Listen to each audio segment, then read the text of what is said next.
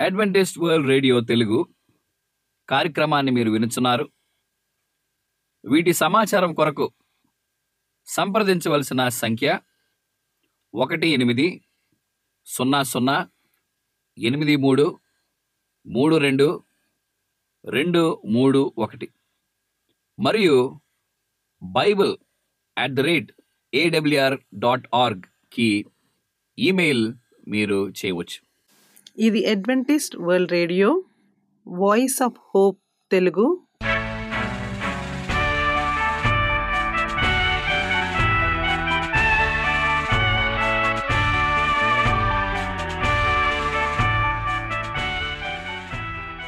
ప్రపంచమంతా క్రైస్తవ సందేశములు ప్రసారము చేయుచున్న అడ్వెంటిస్ట్ మీడియా కేంద్రము ఈ జీవనజ్యోతి కార్యక్రమమునకు ప్రేమపూర్వకముగా ఆహ్వానించుచున్నాము. ఈ జీవనజ్యోతి కార్యక్రమము ద్వారా మీరు చూపించుచున్న ప్రేమ లేఖ వ్రాయటం ద్వారా, SMS పంపటం ద్వారా తెలియపరచగలరు. అందు నిమిత్తం మేము కృతజ్ఞతలు మీ అందరికీ చెప్పుచున్నాము. ప్రియమైన సహోదరి సహోదరులకు, నేడు మేము ప్రచారము చేయుచున్న సుమధుర గీతాలను, ఆధ్యాత్మిక సందేశములు మరియు బైబిల్ ప్రవచనములు ప్రియమైన శ్రోతలకు ఈ కార్యక్రమము సుమధుర గీతముతో ప్రారంభించుచున్నాము. లోక పాపమును సహించిన గొరియ పిల్ల,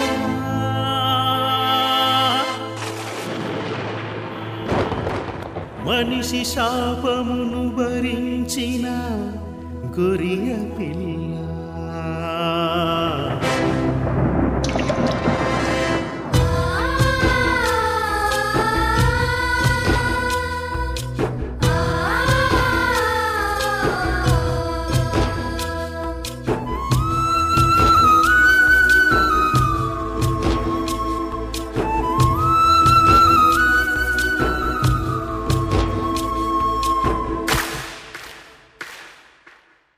కురడా నీ ఒళ్ళు చీల్చగా కండ కండలుగా విడిపోయినా, మతముళ్ళు నీ తలను గుచ్చగా రక్తాశ్రుధారలు జాలువారినా, రక్తాశ్రుధారలు జాలువారినా, కులకురడా నీ ఒళ్ళు చీల్చగా కండ కండలుగా విడిపోయినా, మతముళ్ళు నీ తలను గుచ్చగా రక్తాశ్రుధారలు జాలువారినా, రక్తాశ్రుధారలు జాలువారినా.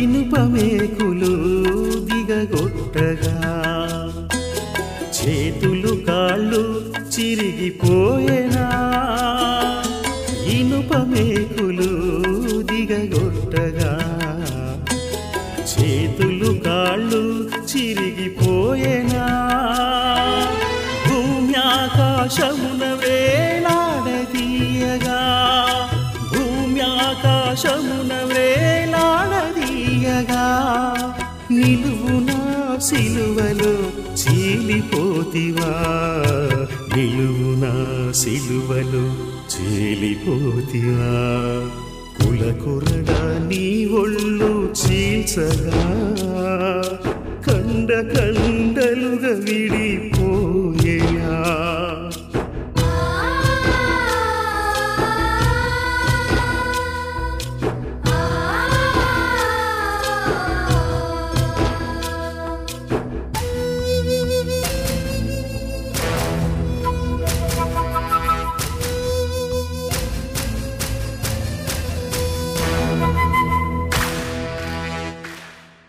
తండ్రి వేరు చేయునదేమో వీరెరుగరు క్షమించమంటివా,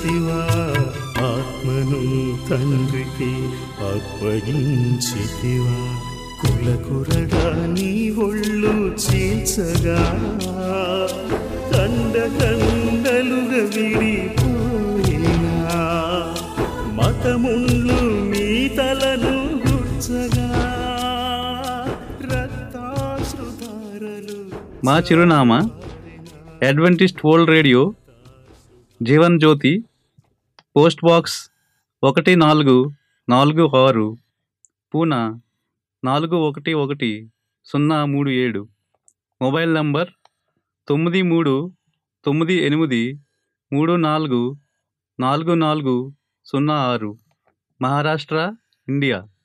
ఈమెయిల్ chardjohn@gmail.com. CDE నంబర్ 0008004001 ఈ సమయమందు పాస్టర్ రిచర్డ్ జాన్ గారు వాక్యోపదేశం చేస్తారు. యుగయుగాల ఆకాంక్ష 15 అంశాన్ని మనం ధ్యానించినాం. ఈ దినమందు పెండ్లి విందులో మనం ప్రార్థన చేసుకుని ఈ అంశాన్ని మనం ప్రారంభించుకుందాం. పరలోకమందున్న మా తండ్రి, నీకే ఘనత మహిమ చెల్లునుగాక. ఈ దినమందు నీ యొక్క వాక్యాన్ని మేము ధ్యానించి ఉండగా మీరు మాతో ఉండి నీ కృపలో మమ్మల్ని బలపరచమని యేసుక్రీస్తు ప్రభు ఈ పెండ్లి విందులో ఉండి చేసిన కార్యాన్ని ప్రభువా మేము అందరం కూడా మా హృదయాలతో వీక్షించి నీ ప్రియ సాక్షులుగా జీవించలాగానే మీరు మాకు సహాయం దయచేయమని యేసుక్రీస్తు పరిశుద్ధ నామమున మేము ప్రార్థన చేస్తున్నాం తండ్రి, ఆమెన్.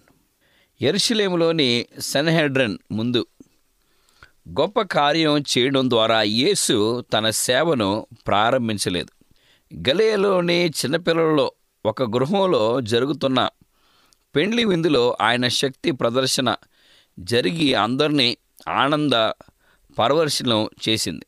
ఆయన మానవుల పట్ల తన సానుభూతిని, వారి సంతోష ఆనందాల విషయంలో తన ఆసక్తిని ఇలా కనపరిచాడు. శోధన అరణ్యంలో దుఃఖ పాత్రలోనిది ఆయన తానే తాగాడు. మానవులకి దీవెన పాత్రను అందించడానికి, తన ప్రసన్నత వల్ల మానవ జీవిత సంబంధాల్ని పరిశుద్ధపరచడానికి ఆయన అరణ్యం నుంచి బయటికి వచ్చాడు. యేసు యోర్దాను నుంచి గలిలయకు తిరిగి వచ్చాడు. నజరేతుకు సమీపంలో ఉన్న కానా అనే చిన్న పట్టణంలో వివాహం జరుగుతుంది. పెళ్లివారు యేసేపు మరియలకు బంధువులు. ఇది ఎరిగిన యేసు కానానుకు వెళ్ళాడు. యేసును ఆయన శిష్యుల్ని పెళ్లి విందుకు ఆహ్వానించారు పెళ్లివారు. యేసు తల్లిని కలుసుకొని చాలా కాలమైంది. తల్లిని ఇక్కడ మళ్ళీ కలుసుకున్నాడు. ఆయన బాప్తిజం ఇచ్చినప్పుడు యోర్దాను వద్ద జరిగిన ప్రదర్శన గురించి మరియా విన్నది. ఆ వార్త నజరేతుకు వెళ్ళింది. ఎన్నో ఏళ్లుగా తన మనసులో దాగి ఉన్న సన్నివేశాల్ని ఇది మళ్ళీ ఆమెకు జ్ఞాపకం చేసింది. ఇశ్రాయేలులందరి లాగే స్నానికుడైన యోహాను పరిచర్యని గురించి మరియా హృదయం దీర్ఘాలోచనలో పడింది. అతడి జన్మ సంబంధిత ప్రవచనం ఆమెకు బాగా జ్ఞాపకం ఉంది. ఇప్పుడు యేసుతో అతడి సంబంధం ఆమె ఆశ నిరీక్షణను నూతనంగా రగిలించింది. యేసు అరణ్యానికి వెళ్ళాడన్న మర్మ గర్భత వార్త కూడా ఆమెకు చేరింది. ఆమె మనసు భయాందోళనలతో కలత చెందింది. నజరేతులోని తన గృహంలో దూత తెలిపిన వార్త విన్ననాటి నుంచి యేసు మెస్సయ అనడానికి కనిపించిన ప్రతి నిదర్శనాన్ని మరియ తన హృదయంలో భద్రంగా దాచుకుంది. సామాన్యమైన స్వార్థరహితమైన ఆయన జీవితం ఆయన దేవుడు పంపిన వాడే తప్ప మరెవరు కాదని ఆమెలో దృఢ నమ్మకం కలిగించింది. అయినా ఆమెకు కూడా సంశయాలు, ఆశాభంగాలు ఎదురయ్యాయి. ఆయన మహిమ వెల్లడయ్యే సమయం ఎప్పుడొస్తుందో అని ఆమె ఆశతో ఎదురుచూసింది. యేసు జననం గురించిన మర్మం తాలూకు జ్ఞానాన్ని తనతో పంచుకున్న తన భర్త మరణం వల్ల ఆమెకు దూరమయ్యాడు. ఇప్పుడు తన నిరీక్షణల్ని, భయాందోళనల్ని చెప్పుకోగలవారు ఎవరు లేరు. గడిచిన 2 మాసాలు దుఃఖంతో నిండిన మాసాలు. యేసుతో ఎడబాటు కలిగింది. ఆయన సానుభూతి ఆమెకెంతో సంతానమిచ్చింది. నీ హృదయంలోనికి ఒక ఖడ్గము దూసుకొని పోవును అని సిమియోను అన్న మాటలను గూర్చి ఆమె ఆలోచించడం మొదలుపెట్టింది. లూకా సువార్త 2:35 ఈ మాటలు మనం చూడవచ్చు. 3 రోజులు ఆయనను పోగొట్టుకున్నప్పుడు ఆయన్ని పూర్తిగా పోగొట్టుకున్నానని భావించి ఆందోళనతో ఆయన తిరిగి రావడానికి ఎదురు చూసిన సందర్భాన్ని మరియా గుర్తు చేసుకుంది. పెండ్లి విందులో ఆయన్ని కలుసుకుంది. ఆయనలో మార్పులు లేదు. కుమారుడిగా అదే ప్రేమ, అదే ఆదరణ కనపరిచాడు. ఆయన ముఖంలో మార్పు కనిపించింది. ఆయన ముఖంలో నూతన శక్తి ప్రస్తుతం అవి. ఆయన నిర్వహించాల్సిన పౌరలోలిక కర్తవ్యానికి అవి సూచికలు. ఆయనతో యువకులు గుంపు ఉంది. వారు ఆయన్ని అపార గౌరవం, మర్యాదలతో చూస్తున్నారు. ఆయన్ని వారు ప్రభువుగా పిలుస్తున్నారు.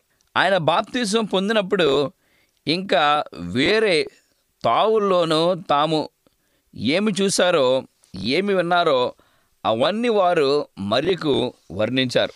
ధర్మశాస్త్రంలోని మోషే ప్రవక్తలను ఎవని గురించి వ్రాసిరో ఆయనను కనుగొంటిమి అనే మాట యోహాను సువార్తలో 1:45 రాస్తున్నారు. సమావేశమైన అతిథుల్లో చాలామంది ఏదో అంశంపై ఆసక్తికరంగా చర్చించుకుంటున్నారు. ఉత్సాహభరిత వాతావరణం నెలకొంది. చిన్న గుంపులుగా చేరి ప్రజలు నెమ్మదిగా మాట్లాడుకుంటూ ఉన్నారు. కొందరు మరియా కుమారుడి వంక ఆశ్చర్యంగా చూస్తున్నారు. యేసును గూర్చి శిష్యుల సాక్షి విన్నాం. మరియా దీర్ఘకాలంగా తనలో ఉన్న ఆశలు, నిరీక్షణ వ్యర్థం కాలేదని ఎంతో ఆనందించింది. అయినా ఈ పరిశుద్ధ ఆనందంతో పాటు ప్రేమయు ఆయన తల్లికి స్వాభావికంగా ఉండే ఆశయం లేకపోతే ఆమె మానవ వాత్యమైన స్త్రీ అనాలి. అందరి కళ్ళు యేసు మీదే ఉండడం గమనించిన మరియా తన కుమారుడు వాస్తవంగా దైవధనని పొందినవాడని అక్కడ సమావేశమైన జనులకి నిరూపించుకోవాలనే ఆమె ఆకాంక్షించింది. వారి ముందు ఒక అద్భుతం చేసే అవకాశం ఆయనకు కలగాలని ఎంతోగానో కోరుకున్నది. ఆ కాలంలో వివాహ వేడుకల కొన్ని దినాలు కొనసాగడం ఆనవాయితీ. ఈ సమయంలో విందు సమాప్తం కాకముందే ద్రాక్షరసం అయిపోయింది. ఇది తీవ్ర ఆందోళనను, మానసిక క్షోభమును కలిగించింది. వేడుక సమయాల్లో ద్రాక్షరసం సరఫరా చేయకపోవడం అసాధారణమైంది. అది లేకపోవడం అతిథి మర్యాదలు పాటించకపోవడం అవుతుంది. 2 పక్కల వారికి బంధువుగా విందు ఏర్పాట్లలో మరియా సహాయం చేసింది. ఆమె ఇప్పుడు యేసుతో ఇలా అంటుంది, వారికి ద్రాక్షరసం లేదు, వారి అవసరాన్ని తీర్చమని ఈ మాటలు సూచిస్తున్నాయి. యేసు ఇలా జవాబిచ్చాడు, అమ్మా, నాతో నీకేం పని? నా సమయం ఇంకా రాలేదు. మనకు అసంగతంగా కనిపిస్తున్న ఈ సమాధానం ఉదాసీనతను కానీ అమర్యాదను కానీ సూచించలేదు. రక్షకుడు తన తల్లిని సంబోధించి తీర్పు దేశాలు ఆచారానికి అనుగుణంగా ఉంది. గౌరవ మర్యాదలు చూపాల్సిన వారిని ఇలా సంబోధించడం జరిగేది. ఈ లోకంలో క్రీస్తు తొలినాళ్ళు జీవితంలోని ప్రతి కార్యం ఆయన ఇచ్చిన ఈ సూత్రానికి అనుగుణంగా ఉంది. నిర్గమకాండం 20:12 నీ తండ్రిని నీ తల్లిని సన్మానించుము అనే గౌరవాన్ని యేసుక్రీస్తు ప్రభు తన తల్లికి ఉపయోగించాడు, విధించాడు. శిలువ మీద ఉండి తల్లి పట్ల ప్రేమానురాగాలు వ్యక్తం చేసిన చివరి కార్యంలో ఆమెను తన అనుగుణ శిష్యుడు యోహానుకు అప్పగించినప్పుడు యేసు మళ్ళీ ఆమెను ఆ రీతిగానే సంబోధించాడు. పెండ్లి విందు వద్ద, శిలువ మీద, ఈ రెండు సందర్భాల్లోనూ ఆయన వ్యక్తం చేసిన ప్రేమ ధ్వని తీరు ఆయన మాటలకు అర్థం చేకూర్చాయి. తన బాల్యంలో దేవాలయ సందర్శన సమయాల్లో తన జీవిత కర్తవ్యాన్ని గుర్చిన మర్మం తనకు విషాదంగా గోచరమైనప్పుడు క్రీస్తు మరియతో ఇలా అంటున్నాడు. లూకాసు వార్తలో 2:46 నేను నా తండ్రి పని మీద నుండవలనని మీరెరుగురా. ఈ మాటలో ఆయన యావ జీవితానికి, పరిచర్యకు, ప్రధాన లక్ష్యానికి నిర్దేశిస్తూ ఉన్నాయి. లోకంలోకి ఆయన ఏ కార్యనిర్వహణ నిమిత్తం వచ్చాడో ఆ విమోచన మహాకార్యాన్ని సాధ్యం చేసేందుకు గాను ప్రతి విషయాన్ని పక్కన పెట్టడం జరిగింది. ఆ పాటనే ఆయన ఇప్పుడు పునరుద్ధరించాడు. యేసుతో తన బాంధవ్యం ఆయనపై తనకు ప్రత్యేక హక్కును ఇస్తున్నది. కొంతమేరకు ఆయన పరిచర్యను నిర్దేశించి అధికారానికి తనకు దాఖలు పరుచుతోందని మరియా పరిగణించే ప్రధానమైంది. 30 ఏళ్లుగా ఆయన ఆమెకు ప్రేమ విధేయతలు గల కుమారుడిగా నివసించాడు. ఆ ప్రేమ మార్పు లేనిది. కానీ ఇప్పుడు ఆయన తన తండ్రి పనిలో నిమగ్నమయ్యాడు. అత్యున్నత కుమారుడిగా, లోకరక్షకుడిగా ఆయన తన కర్తవ్యం నుంచి లౌకికమైన ఏ బాంధవ్యం ఆపకూడదు, లేదా ఆయన వ్యవహారం ప్రభావితం చేయకూడదని చెప్పాడు. దేవుని చిత్తాన్ని నెరవేర్చడానికి ఆయన స్వేచ్ఛగా నిలబడాలి. ఈ పాఠం మనం కూడా నేర్చుకోవడం చాలా అవసరం. దైవ విధులు నిర్వహణ మానవ బాంధవ్యాల కన్నా ప్రాధాన్యం కలది. ఆయన నిర్దేశించిన మార్గాల్లో నుంచి మన పదాల్ని ఏ లౌకిక ఆకర్షణలోనికి మనం మళ్లించకూడదు. పతనమైన మానవ జీవిత రక్షణకు నిరీక్షణ క్రీస్తే. మరియకు దేవుని గొర్రెపిల్ల ద్వారా మాత్రమే రక్షణ కలుగుతుంది. ఆమెలో అర్హత ఏమీ లేదు. క్రీస్తుతో ఆమె సంబంధం ఏ ఇతర మానవుడి కన్నా వ్యత్యాసమైన ఆధ్యాత్మిక లబ్ధిని ఆమెకు చేకూర్చలేదు. రక్షకుని మాటల్లో ఇదే తేటతెల్లమైంది. మనిషి కుమారుడిగా గాను, దేవుని కుమారుడిగా గాను ఆమెతో తన సంబంధంలోని వ్యత్యాసాన్ని ఆయన స్పష్టం చేశాడు. తమ మధ్య ఉన్న బాంధవ్యం ఆయనతో ఆమెను సమానం చేశాడు. నా సమయం ఇంకనూ రాలేదు అన్న మాటలు భూమిపై క్రీస్తు జీవితంలోని ప్రతి చర్య ఆనాది నుంచి ఉనికిలో ఉన్న ప్రణాళిక బంధంగా ఉన్నదని సూచిస్తుంది. ఆయన భూమికి రాకముందు ఆ ప్రణాళికను చూశాడు. అది పరిపూర్ణమైన ప్రణాళిక. అయితే ఆయన మనుషుల మధ్య సంచరించినప్పుడు తండ్రి చిత్తానుసారంగా చేసే ప్రతి అడుగు వేశాడు. నియమిత సమయం వచ్చినప్పుడు కార్యాచరణకు వెనుకాడలేదు. సమయం వచ్చే వరకు అదే అంకిత భావంతో కనిపెట్టాడు. యేసు తన సమయం ఇంకనూ రాలేదని మరియతో చెప్పడం ఆమె మనసులో ఉన్న తలంపుకు అనగా తక్కిన వారికి ఆమె మనసులో ఉన్న కోరికకు ఆయన సమాధానం ఇస్తూ ఉన్నాడు. ఆయన తన్ను తాను మెస్సేగా ప్రత్యక్షపరుచుకుని ఇశ్రాయేలు సింహాసనాన్ని ఆదోరిస్తాడని ఆమె ఎదురు చూసింది. అయితే దానికి ఇంకా సమయం రాలేదు. రాజుగా కాక వ్యసనకాంధ్రుడుగా, వ్యాధిని అనుభవించిన వాడుగాను యేసు మానవుడి మనుగడను అంగీకరించాడు. క్రీస్తు పరిచర్య గురించి మరియకు అయిన అవగాహన లేకపోయినా ఆమె ఆయనను మినహాయింపులు లేకుండా విశ్వసించింది. ఈ విశ్వాసానికి యేసు స్పందించాడు. మరియ విశ్వాసాన్ని దృఢపరచడానికి యేసు తన మొదటి సూచక్రియను చేశాడు. అవిశ్వాసానికి దారితీసే అనేక శోధనల్ని శిష్యులు ఎదుర్కోవాల్సి ఉన్నారు. యేసే మెస్సయ్య అని ప్రవచనాలు వారికి నిర్వార్థంగా తెలిపాయి. మత నాయకులు తమకున్న సామాజిక విశ్వాసంతో ఆయన స్వీకరిస్తారని శిష్యులు ఎదురు చూశారు. క్రీస్తు మహత్యాలను, ఆయన పరిచర్య విషయాల్లో తమ ప్రగాఢ విశ్వాసాన్ని వారు ప్రజలకు వెల్లడించారు. కానీ ప్రజల అవిశ్వాసం, యాజకుల రబ్బీలు క్రీస్తు పట్ల ప్రదర్శించిన శత్రుత్వం, తీవ్ర విద్వేషం శిష్యుల్ని దిగ్భ్రాంతులుగా పరిచారు. రక్షకుని తొలినాళ్ళు సూచక్రియలు శిష్యుల బలోపేతం చేశాయి. వైరుధ్యాన్ని ఎదుర్కోవడానికి వారికి స్థాయినించాయి. యేసు మాటలకు నిరాశ చెందక బలల వద్ద సరఫరా చేసే వారితో మరియ ఇలా అంది, ఆయన మీతో చెప్పినది చేయండి.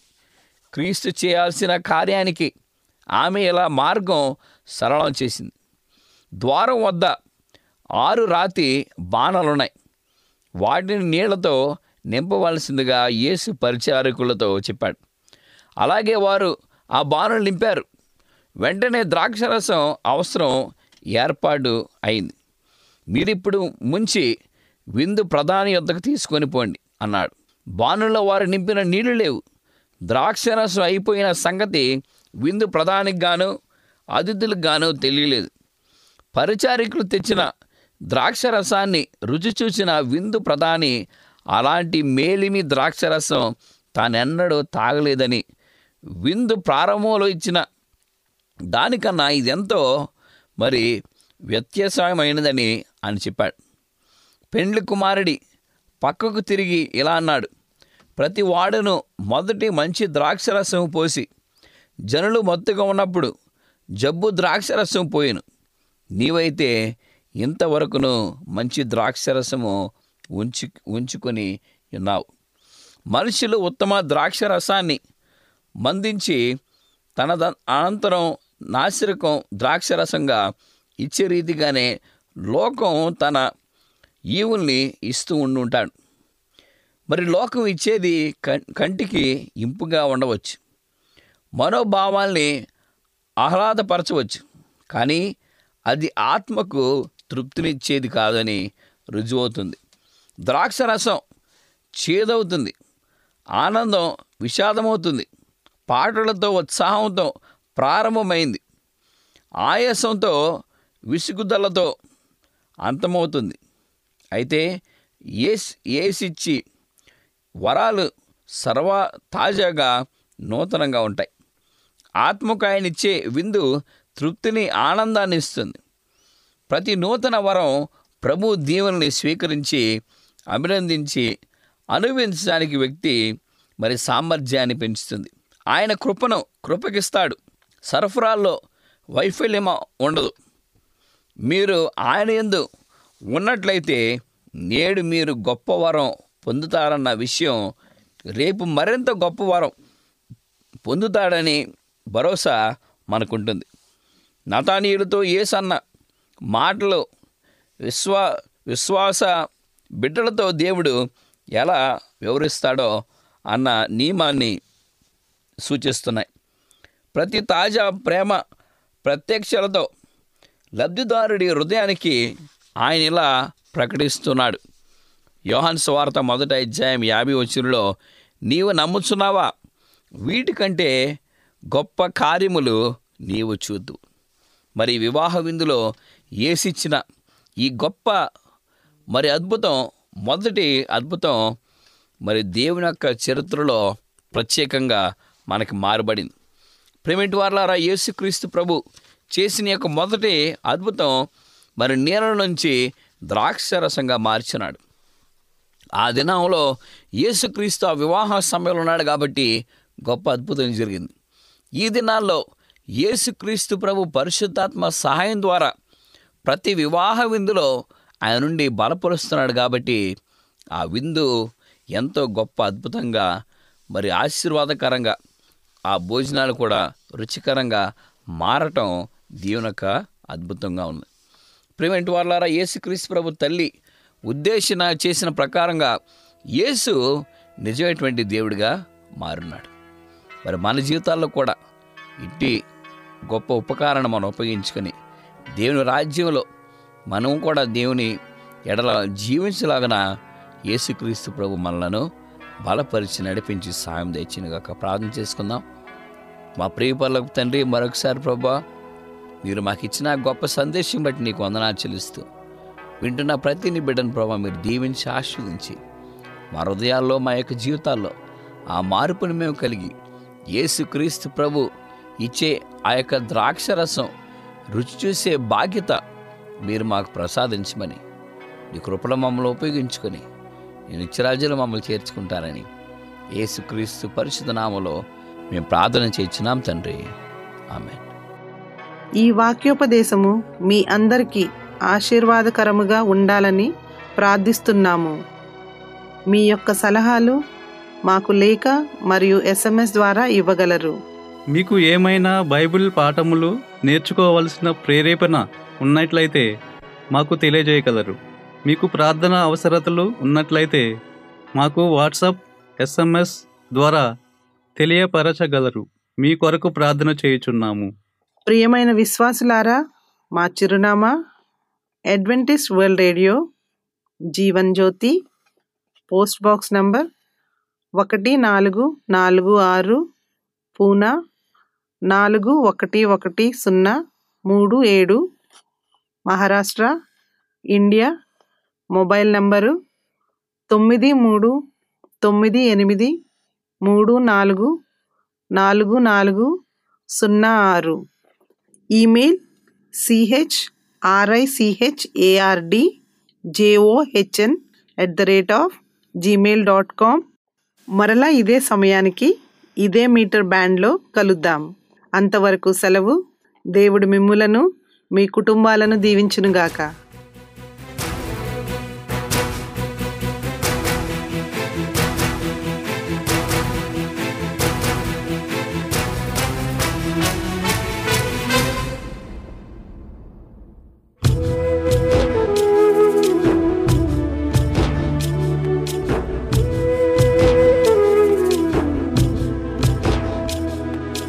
ఇనుపమేకులు దిగగొట్టగా చేతులు కాళ్ళు చిరిగిపోయేనా.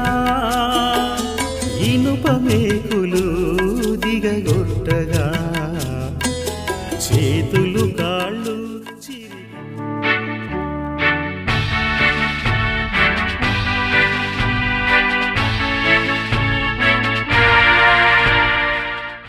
అడ్వెంటిస్ట్ వరల్డ్ రేడియో తెలుగు కార్యక్రమాన్ని మీరు వినుచున్నారు. వీటి సమాచారం కొరకు సంప్రదించవలసిన సంఖ్య 1800833231 మరియు bible@awr.org కి ఈమెయిల్ మీరు చేయవచ్చు.